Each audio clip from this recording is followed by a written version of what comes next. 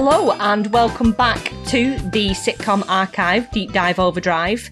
We are the Saddle Podcast. We are taking a deep dive through every single episode of the 70s hit sitcom The Good Life. We're up to Series 4, Episode 3, and I'm your co-host, Alison Barton-Simmons. Hello, I'm Eggs Benedict, the other fella. And we're up to Our Speaker Today, I think it's called, this episode. Yeah, Our Speaker Today, which is where basically Barbara gets a moonlighting job as a public speaker, isn't it? It is. I really enjoyed this episode, actually. Did you? I did, yeah. Oh, I was going to say later on that it was a little bit of a damp squib to me. Bit of a filler and no killer. Yeah. Well, we've already discussed that they stopped making the show after this series because they'd run out of ideas. And I just thought, you can see this in this one and the last one, actually. I still enjoy it because it's The Good Life. Yeah. But I just thought, not that fussed. Oh, okay. But there you go. Oh. Clearly, there was something in it for you, and it got an 8.2 on IMDb, so I'm in the minority. Winner. Now, I was watching some other old sitcoms this week, just because that's what I do. That's what you do as well, isn't it? Let's be honest. It is. And I was just happened to be watching an episode of The Young Ones where they all entered the room playing each other's characters. Do you remember that scene? I do. I love that one. It just got me thinking, because we've already discussed about who could be modern actors who are playing the characters from The Good Life if they reprise the show, which would be a bad idea, in my opinion. And it just made me think, I wonder how they'd have got on if they'd all been cast differently. So Richard Briers was playing Jerry, and Felicity Kendall was playing Margot. Who do you think would have excelled playing the other male or female role in the show? Oh, because they are sort of very, very different, aren't they? The couples, I suppose, the way that they are portrayed is to be almost the opposites of the other neighbours. I think Paul Eddington as Tom would have worked. I think, because I think he can sort of turn his hand to most things, can't he? To most characters. Yeah. I think also Richard Briers would have been fine as a sort of middle class snob. Yeah. I think it's the female. I think the female characters, would have been a bit more tricky to. I don't know whether this is just like a bit of a sort of judgment thing based on how she plays Margot, but Penelope Keith as Barbara, I don't know if it would have been overplayed a little bit, perhaps. Well, she's always been at pains to point out that she's not posh; she's just well spoken because of elocution lessons. Okay. But having said that, I've never seen her in a role where she's sort of slumming changed her voice. Yeah, sort of speaking more common tongue, shall we say. Yeah. But then again, Barbara as a character, she's still got that received pronunciation edge to her, I suppose, hasn't she? Because she is, even despite the lifestyle that she now leads, she's still middle class, living near the capital. Yeah, and I guess probably standards of grammar were better anyway. Yeah. So they do, like Tom and Barbara say, when one does this, one finds... Exactly. It's not just Margot, is it? I mean, Margot does it with a sort of a little bit more of a superiority, shall we say, in a general demeanour. Yeah. But yeah, I think they're quite well spoken anyway, Tom and Barbara. But it reminds me of a quote from, I saw David Mitchell interviewed years ago when he was asked about the role that he and Robert Webb, the characters that they played in Peep Show. Yeah. I think he was asked whether he ever fancied playing the part of Jeremy instead of the part of Mark in the show. And his answer was sort of perfect because he said, well, you just can't imagine us playing it the other way around. It wouldn't have worked. No. And it's a bit like that with Margot and Barbara, isn't it, I think? I think it is. If it had been sort of presented as that from the start, maybe we'd be having the opposite conversation that we couldn't see it working the other way around. But it's hard, isn't it, once you've got that in your mind and in your mind's eye and you hear the voices and you see the characters' movement and gestures, and it's hard to not think about them in that way. Yeah, their careers may have gone different ways. You could, Felicity Kendall could have ended up in To the Man of Bone. Oh, yeah, absolutely. Who knows? Bravo, Jerry. Right, I'm about to pull on my Les trousers to do a blankety blank. Ben, are you ready? Well, no, I'm not, but I'll give it a go anyway. Have a try. Good life blankety blank, blankety blank. Good life blankety blank, blankety blank. Good life blankety blank, blankety blank, blankety blank. Blankety blank. Okay, so I've got 3 blankety. What's the generic? I've got 3 blankety blanks. Is that the correct grouping of The collective noun? Yeah, what is for a it? blankety blank. Yes, I don't know. Blankety blanks will do. I've got 3 blankety blanks for you then. Okay. Okay, number 1. Brandy, whiskey, port, sambuca, blank. Would you like that again? Brandy, whiskey, Sambuca, port, blank. Brandy, whiskey, port, sambuca, blank. Yeah, go on, give me some context. Okay, it's season 4, series 4, episode 1. This is spoken by Jerry. Right. Oh, I've just told you. Does that matter? I think I'm going to guess Jerry. Shall I tell you the word? You've not got your Les trousers on at all, have you? I'm not. I've just got one leg in. I've got one leg in and my other one's just flailing about. It'll be something to do with when they go and stay in that place in Mayfair then, won't it? So It is. It's around the earlier part of the episode prior to Mayfair black satin sheets. Okay. Well, I'm just going to go with Peapod Burgundy then. It's a good guess, but it's not right, Ben. You sound like Roy Walker now. Oh, yeah. It's good, but it's not right. The answer's Terps. Terps. That does ring a bell now you've said it. I should have got that, you know. Right. Blankety blank 2. Yep. What about my rights? I do have them, you know. It's just that they're not allowed to come out in this blank. The obvious answer would be that Jerry says it about in this house because of the fact that Margot dominates everything. But I'm just having a little think to see if it's actually something else. Do you want a clue where I don't tell you the answer? Yeah, see if you can, yeah. Without actually revealing what the answer is. It's a bit part character. I do have rights, you know. Okay, so it's that, yeah, it's from the Windbreak War. It is from the Windbreak War. And I can't remember the character's name though. Oh my god, what was his name? Mr. It's not NB. It's not NB because she leaves him a note. Bailey, Mr. Bailey, isn't it? Mr. Bailey, well done. That's 1 point. I do have rights, you know. What was the rest of the quote? Without the answer. I do. What about my rights? I do have them, you know. It's just that they're not allowed to come out in this blank. Not allowed to come out in this environment. Close? It's good, but it's not right. Oh, what's Mr. Chips doing there? The answer is district. District. As in the avenue. As in the avenue. Okay, Oh, well. Got 1 point though. You've got Yeah. 1 out of 4 so far. I'm off the board.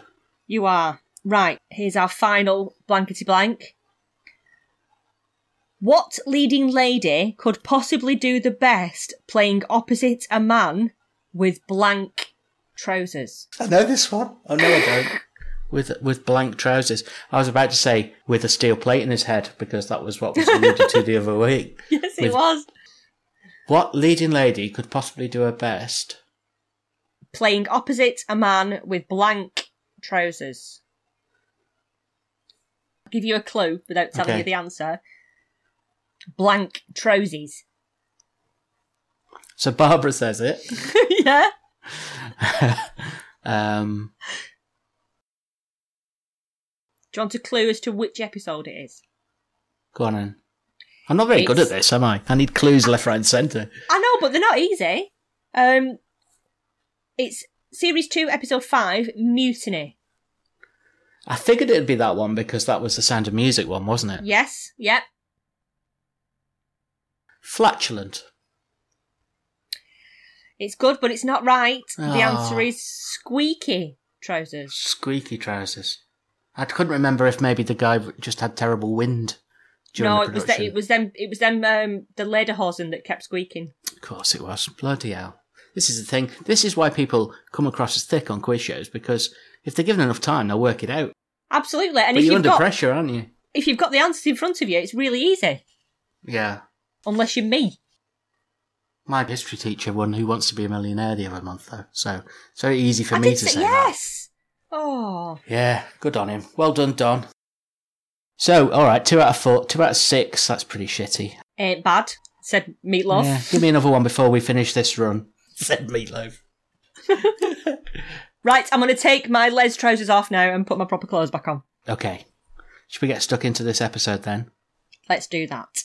Good life, good life, good life, good life, good life, good life, good life. So our speaker today, which is Series 4, Episode 3, starts us off in Tom and Barbara's kitchen, amongst a big pile of chicks on the table, which were very cute. They were, yeah. Very cute chicks. I love chicks. Love chicks. They were nice. They were nice chicks. I'm not so much of a fan of fully grown chickens or hens. No, I'm not. But chicks, little squeaky chicks that are all fluffy. Yeah. And Barbara she's busy trying to count them and really struggling because obviously chicks move around. But this is leading us towards Tom's new project. Tom is in the middle of building chicken villas. And he's built like a little model of this little hen house that he's going to build. It's very impressive, wasn't it? Conceptualised it into a little...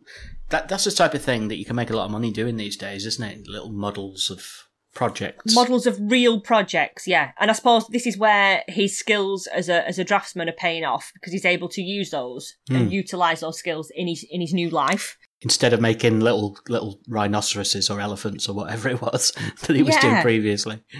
Making hen houses out of cardboard. But it was very impressive. Margot comes flustering in and reveals that she's been let down by Mrs. Wormwood at the library.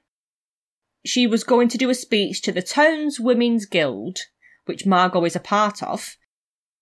And now Margot is frantically trying to find somebody that can come and speak to this group of ladies about anything that's going on. And she says that she's been reduced to scraping the barrel, but can Barbara do it? Yeah, tactless as usual, isn't it? Absolutely. But Barbara's very sort of concerned that she's not going to have much to talk about, even though she's got this radical new life. She's on a day-to-day basis being self-sufficient, which is it's a constant thing, isn't it? Even though they are at home, life is constantly about work for them. So she's going to have loads to tell people about. And so Barbara sort of reluctantly agrees to get involved. Yeah, she wasn't keen, but she basically said it means a lot to you, Margot, doesn't it? Because Margot was developing a crisis headache. I love that, a crisis headache. I'm going to try and drop that into something in the next couple of weeks. Yeah. That I've got a crisis headache. I love it. Yes, I think I've had a few of them in my time as well. Yeah, because there's some disbelief expressed that Margot would even invite one of the goods to do this, because doesn't our way of life embarrass you? That's when Margot points out that actually it's really not so bad when Barbara expresses it in a less silly way, perhaps. Yes. And I think she focuses on the more wholesome aspects. So she's kind of like, she's not really cajoled. Margot's tactless comes in with a big sort of wig hat. Well, yes. I don't know what that's all about, but it's a hat that looks like it's just made of a wig. And she just looks like she's geared up for this thing. So I think Barbara just feels sorry for her, doesn't she? And she says, okay.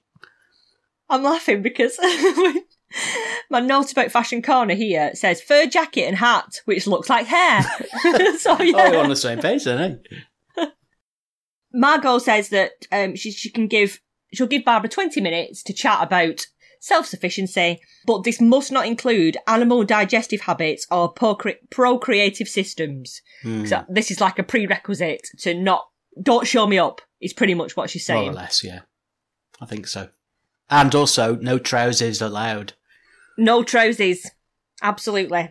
Good life, good life, good life, good life, good life, good life, good life. So Margot, after the event, is now on the telephone to a Mrs. Burke, who is congratulating Barbara via Margot on the talk. And Margot's trying her best to sort of place the emphasis on her organisational skills. Yeah, she's not getting the credit for it, is she? She's not, and this is what she wanted. She needs this pat on the head, really, doesn't she? Validation, she likes to know that she likes to know she's done a good job. We then get Lady Truscott, who is played by Angela Thorne. What else has she been in, Ben? She was probably majorly known, no pun intended, majorly known as Marjorie. Major Marjorie. Major Marjorie. For Marjorie Frobisher from To the Manor Born, which was Audrey Forbes Hamilton's best friend. Yeah. So her and Penelope Keith carried on their relationship, professional relationship. They didn't have their les trousers on.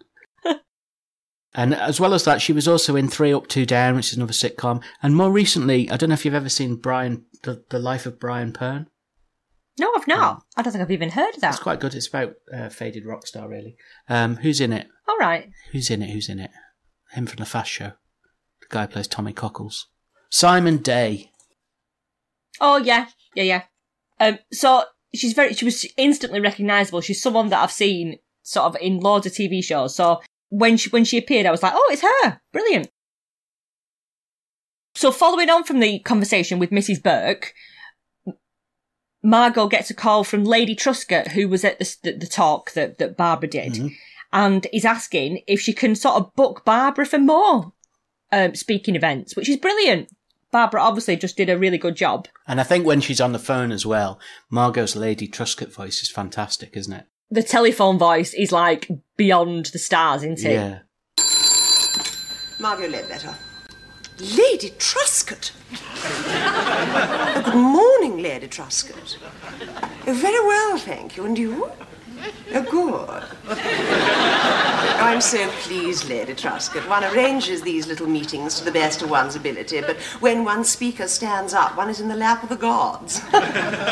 It's the most telephone of telephone voices. She keeps repeating her name as well. She keeps saying, oh, Lady Truscott, Lady Truscott, Lady Truscott. When she comes off, Jerry says, who was that? Mrs. James Patterson. Oh, dear. So, Margot is fixing up a tea around at her house so that she can get Lady Truscott to come round. And she's firing Jerry off to go and get a hamper from Fortnum's, which Jerry doesn't quite understand the reasoning behind this. I was just going to say, he's also been tasked with rounding up Mrs. Pearson. Yeah. From the bingo hall on a day off, the poor old dear, to do some cleaning. Bring her back, get her to clean the house because it's filthy. And Jerry does say to her, why, what are you going to be doing? Yeah. And she's very, very put out by being asked this. And she says, well, I'm not going to just be lounging about, Jerry. I'm going to go and tell Barbara what she needs to do, and then I'm going to have a lie down until I need to get ready. Brilliant. The life of Margot. She's amazing. Don't panic, Margot! I'm not panicking. I'm awaiting instruction. We're then outside the goods house, and Tom's busy bringing in wood from the rain. It's chucking it down. He's there bringing in wood that's laid at the back of the house, and Lady Truscott turns up at their house. So immediately you're thinking here there's going to be some kind of comedic misunderstanding. But actually, Lady Truscott's ace, isn't she? She sort of just gets mucking in. She's carrying wood into the house. She's brilliant. She seems really game and fun, doesn't she? She does. She does. She loves the chicks. Yeah. She said her father keeps chickens. She sits down with a Peapod Burgundy and asks Tom to call her George. So she's very, what we're thinking like Lady Truscott sort of, highfalutin, but I think she's quite well, cool. After the event, because obviously this came out before To the Manor Born, but I was imagining her to be more like Audrey into The Manor Born, but she turns up and she's happily supping the Peapod Burgundy. Her reaction's no patch on Mr. Coles, of course, but she has a bit of fun. No one's going to be. No. The guy's but a she hero. Did She did a, ooh, that's a bit much. And then Barbara turns up, doesn't she?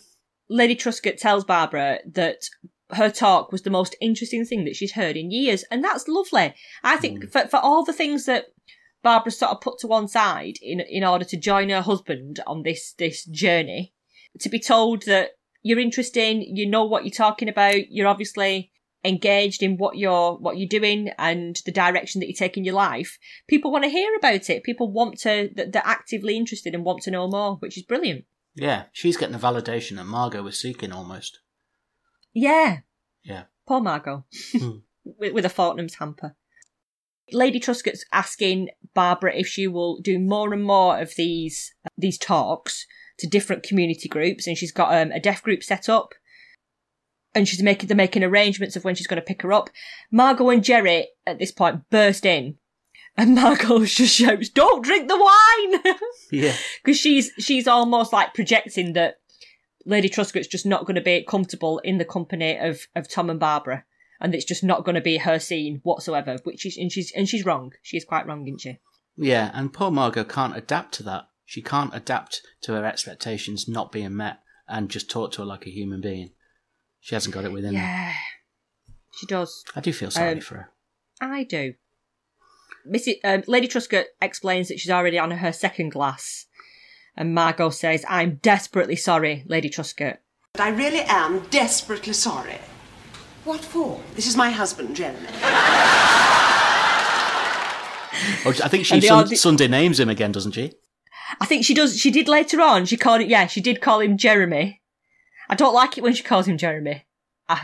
It makes me feel uncomfortable. When she said, "Jeremy and I are very much take us as you find us, folk," Brilliant. Jerry got the opportunity Paul Eddington got the opportunity to bust out that face he does, that kind of flabbergasted. Yeah. He does it so well, doesn't he?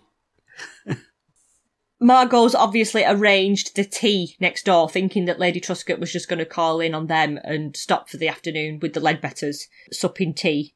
But it's not to be. So she'd gone to all this trouble. Well, Jerry had gone to all this trouble of driving round and to the bingo hall and collecting Mrs. Pearson. Jerry's really pissed off, isn't he? Margot's left sat there at the goods table with her face tripping her. And they all go off. Jerry, Barbara and Tom go off to eat all this food. And I just felt sorry for both the Ledbetters because Jerry's been running round and now he's got those leeches eating all his food. And Margot's just sat there like looking really sad. And I thought, oh. What a shame. Yeah, I know it's pathetic, really, that they put so much importance, or Margot put so much importance in this. But I still couldn't help feel sorry for her. Jerry says he explains it as he's been tearing about all afternoon like a demented flunky. And it must feel like that sometimes when he gets fired off to go and do all these jobs. But this is I find this quite interesting. Because I sometimes have a nosy on the Fortnum and Mason website. I don't know why I do it. It's like torturing myself because I can't afford anything on there. But I like to look at the hampers sometimes just to see what they are. They're like dripping with wealth.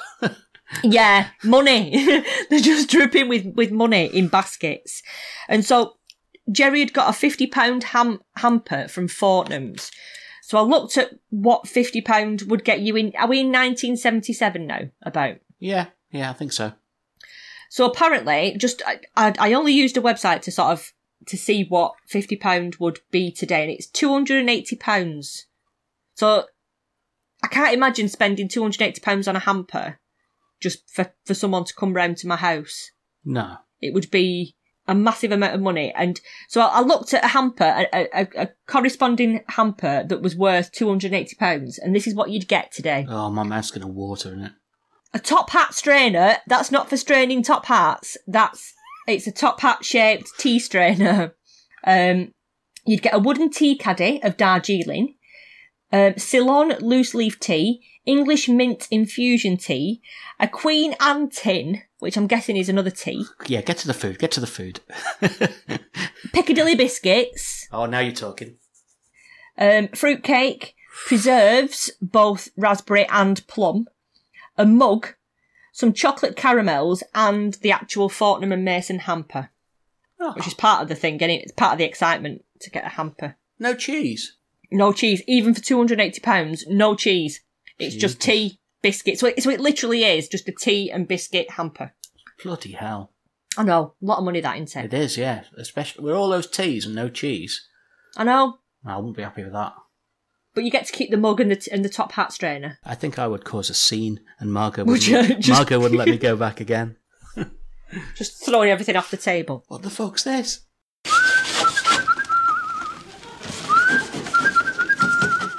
So Barbara's next talk that she's been asked to go and do is at a children's home. But she's a bit concerned now that she's leaving Tom for the third weekday this week to go off and do these speeches. Yeah, she's been roped into the circuit, hasn't she, by George? Yes, who's very encouraging. Very encouraging, and she's got an awareness that she's sort of putting on Barbara a little bit, but she's so enthusiastic about what Barbara's doing and getting other people to hear the same thing. So they've been to the children's home. They've come back to the Goods house, and the cockerel in the meantime has escaped. Lenin the cockerel has escaped from the Goods back garden. Tom's chased it all the way down the street, and the cockerel's got on the bus. Yeah. He's caught the number 71 to Kingston, hasn't he? And Tom's chasing behind. So when Barbara and Lady Truscott get back, the chickens are everywhere. They're busy trying to get them back in the pens.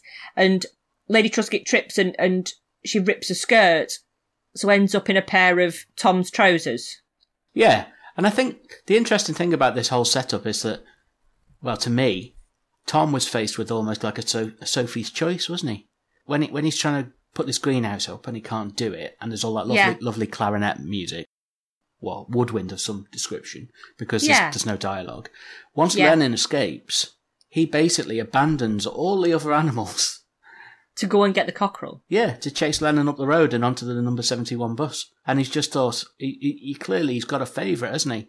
Lenin. Now you can imagine Barbara would have been the same with Geraldine. If something had happened to Geraldine, the rest of the animals can go fuck themselves. Yeah. And I thought, got a cockerel on the bus. Yeah, Tom's clearly got a strong affinity with this cockerel, hasn't he? He sits and like when he sat on the bus, he's like nursing it as well, isn't he? Sort of like stroking it like you would with like a small fluffy pet. Yeah, not a cockerel. Shows a softer side of him, I think. Yeah. I wonder if he had to pay on the bus for the cockerel. Do you have to? Do you have to get a ticket? Well, he didn't have any money to get the bus back, did he? He had to have a long walk. Him and Lenin. Poor Tom. Barbara agrees to do the last engagement on Lady Truscott's list as she realises that she's been bullying Barbara into doing all these things, and she realises that Barbara's not got any spare time because life is just working for Barbara. Margot turns up at the Goods house and sees Lady Truscott in Tom's slacks, and she's very embarrassed on her behalf. But then the weird thing is Tom thinks it would be fun to pretend he sexually assaulted her. Yeah, God, just let's not joke about that, Tom. I just couldn't help myself. It's like, all right, Tom. Hashtag different times. Wind your neck in, Tom, and everything else.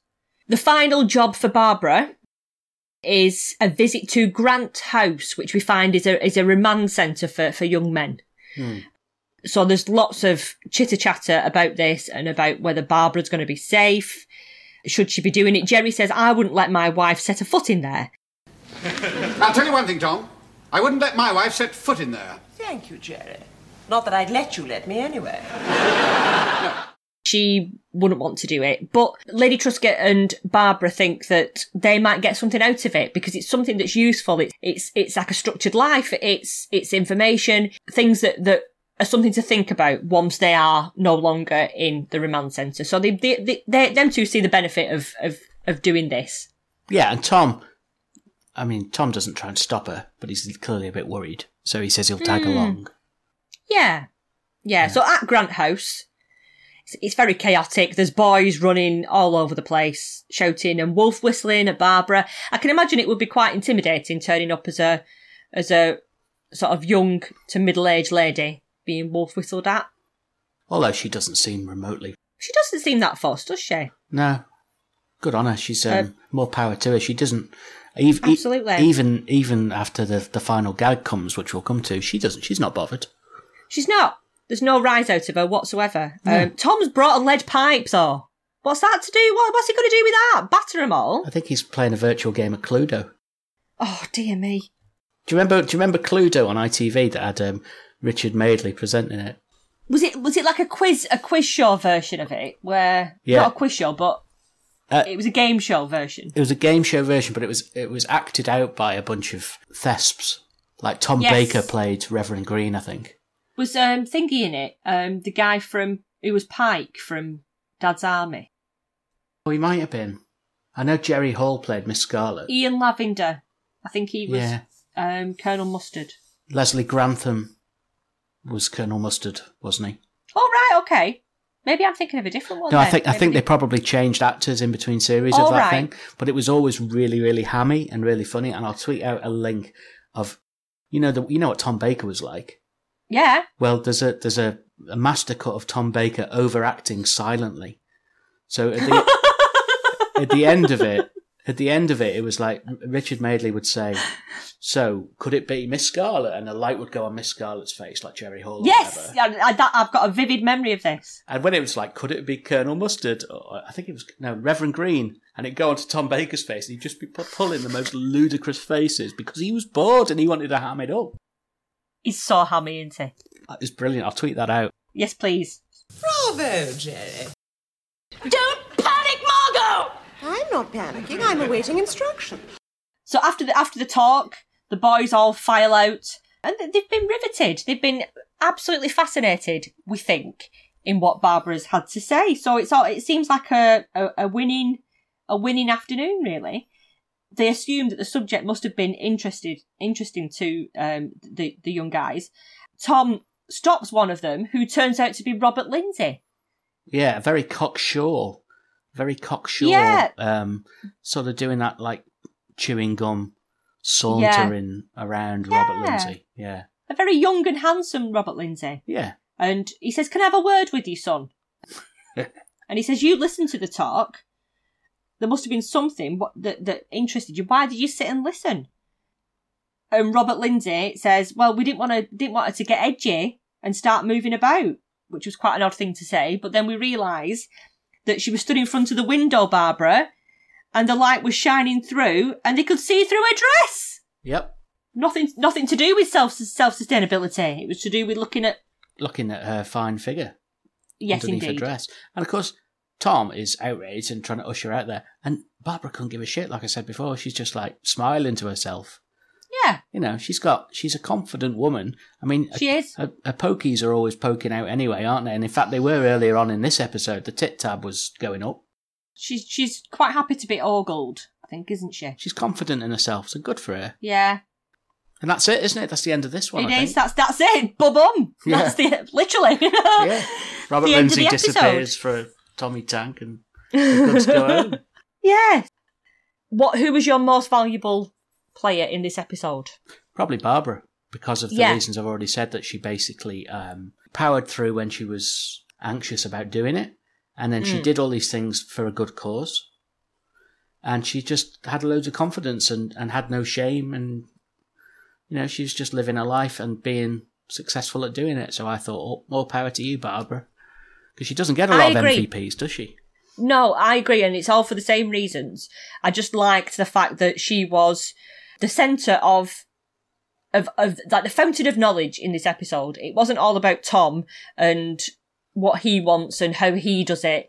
It's going to Barbara, who's experiencing it alongside him, but is able to sort of pass that knowledge on to other people and be interested with it. So definitely Barbara for this episode. I think some credit, and this is unlike me, but some credit to Tom, because he wasn't jealous of Barbara.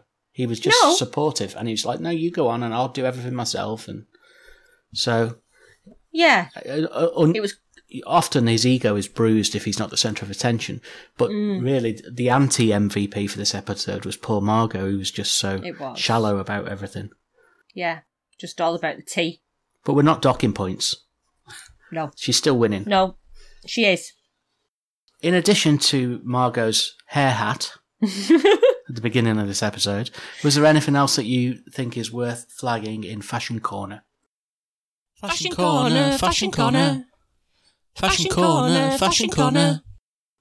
I've got a few things that I'd like to draw your attention to with regards to this episode in Fashion Corner. Jerry's red cardigan was out again. I saw that, yeah. It's a staple now, isn't it? It is. I think it's taken over from the tan leather jacket. It must be at the dry cleaners, that, because we've seen quite a bit of this red cardigan. I'm seeing an emergence in roll neck sweaters underneath clothes at the moment for most of the characters. This must be, I don't know whether it was a late 70s thing. I remember as a kid having roll neck sweaters that were really itchy, but it must be a thing that's sort of coming into its own around this time. Margot, when she's taking the call from Mrs. Burke, congratulating the event, the speech that Barbara did initially, she's in like a powder pink sleeve sweater with, I think it's like a tabard over the top, like a cleaning tabard. However, it looks more like a dress. It's like a chevron. It's got like a moss green chevron detail on the front, and it's got a matching piping around the collar and the arms, and it's tied at the waist. It took me a while, but I did think it was actually like a cleaning tabard. And she's got a headscarf on as well, which looks magnificent. When Margot and Jerry burst in and Lady Truscott's round at the Goods house, she's in this like tangerine dress, is Margot, with a white hat, and again the emergence of the big flower is there. Yes, yeah. Matching handbag. Lady Truscott, I wanted to mention her fawn. She's dressed in a lot of fawn in that episode. She's got a fawn coat, fawn roll neck sweater again. Very sort of neutral colours which match her hair. So she seems to be like one colour. The whole of her. Everything about her is just one colour. Grant's house. All the guys there are in like a uniform of flared jeans and woolen lumberjack coats that were quite big in the 70s. They kind of reminded me a little bit of Tucker Jenkins at the start of Grange Hill. Right. That kind of, big furry collared jacket. And they all had the same on. It must be like a delinquent uniform that everybody wore in the 70s. Basically to show everyone that you're a wrong-un. You're a wrong-un. If you've got one of these coats, you're a wrong-un. But I quite like that. I think it's quite a cool look, really. Barbara's brown dress from the previous episode, which I'd never seen before, which I said in the previous episode made her look quite young and girly and childlike. This is what she wore. This was the dress that she had on that the boys were peeping through when she stood in front of the window. It's not her posh frock, is it? But it's her... It's not the posh frock. It's like the step below, if she has something that's more formal. Yes. It's not a cleaning clothes, it's like a going out to dinner, doing serious work dress that boys can peep through. Yes. She also had a massive hat earlier in the episode when she came in, when George and Tom were already there at the table. She came in wearing this sort of... I think she wore it in the episode where she was mistaken for a boy as well, this sort of urchin's hat. Yes. And it suits... She suits it. Sonny. She looks good in it. She does. So that brings us to the end of Fashion Corner for this week. Hells bells! Next week, we are on Season 4, Episode 4. Do you know what we're on next week then, Ben? It's The Weaver's Tale next week. Ooh. This is all centred around a wheel, a weaver's wheel. Okay. That, from memory, Margot is taken with when she sees it in a shop window. And Tom manipulates her to buy it because he wants to weave and he's got no money of his own and he's a shithouse. Right. That's not the IMDb description. I should go and see if I can edit them. You know the way you can edit Wikipedia entries? Yes. So if you'd like to get involved and tweet us or follow us on Twitter or Instagram, you can find us by looking up the handle at Sado Podcast. We post rare videos from The Good Life and other things that the main actors were in, as well as photos. And you can find the same stuff on our Facebook page, which you can find by searching Sado Podcast. We have our own website, sado.club, where you can get more information about us, read the blog posts we've written about the show, or listen to episodes if you don't do podcast apps. There's also a newsletter you can sign up for on the website. Subscribe if you want to be kept updated on what we're up to. And you can also drop us an email at sadopodcast@gmail.com and tell us what we missed. Finally, if you would like to leave us a nice review on iTunes or wherever you do get your podcasts, that would be lovely. I say this every now and again. We seem to be going up in the listens, which we're really grateful for, but it will really help us if you can leave us a nice review. If you don't like us, don't leave a negative review. If you leave us a nice review, then you will have our eternal gratitude. But if you leave us a negative review, then may all your bowel movements be loose and ill-formed. Don't know where I'm going with that, so shall we wrap this up? Join us next week for the Series 4, Episode 4, The Weaver's Tale. we shall see you then. I'll see thee.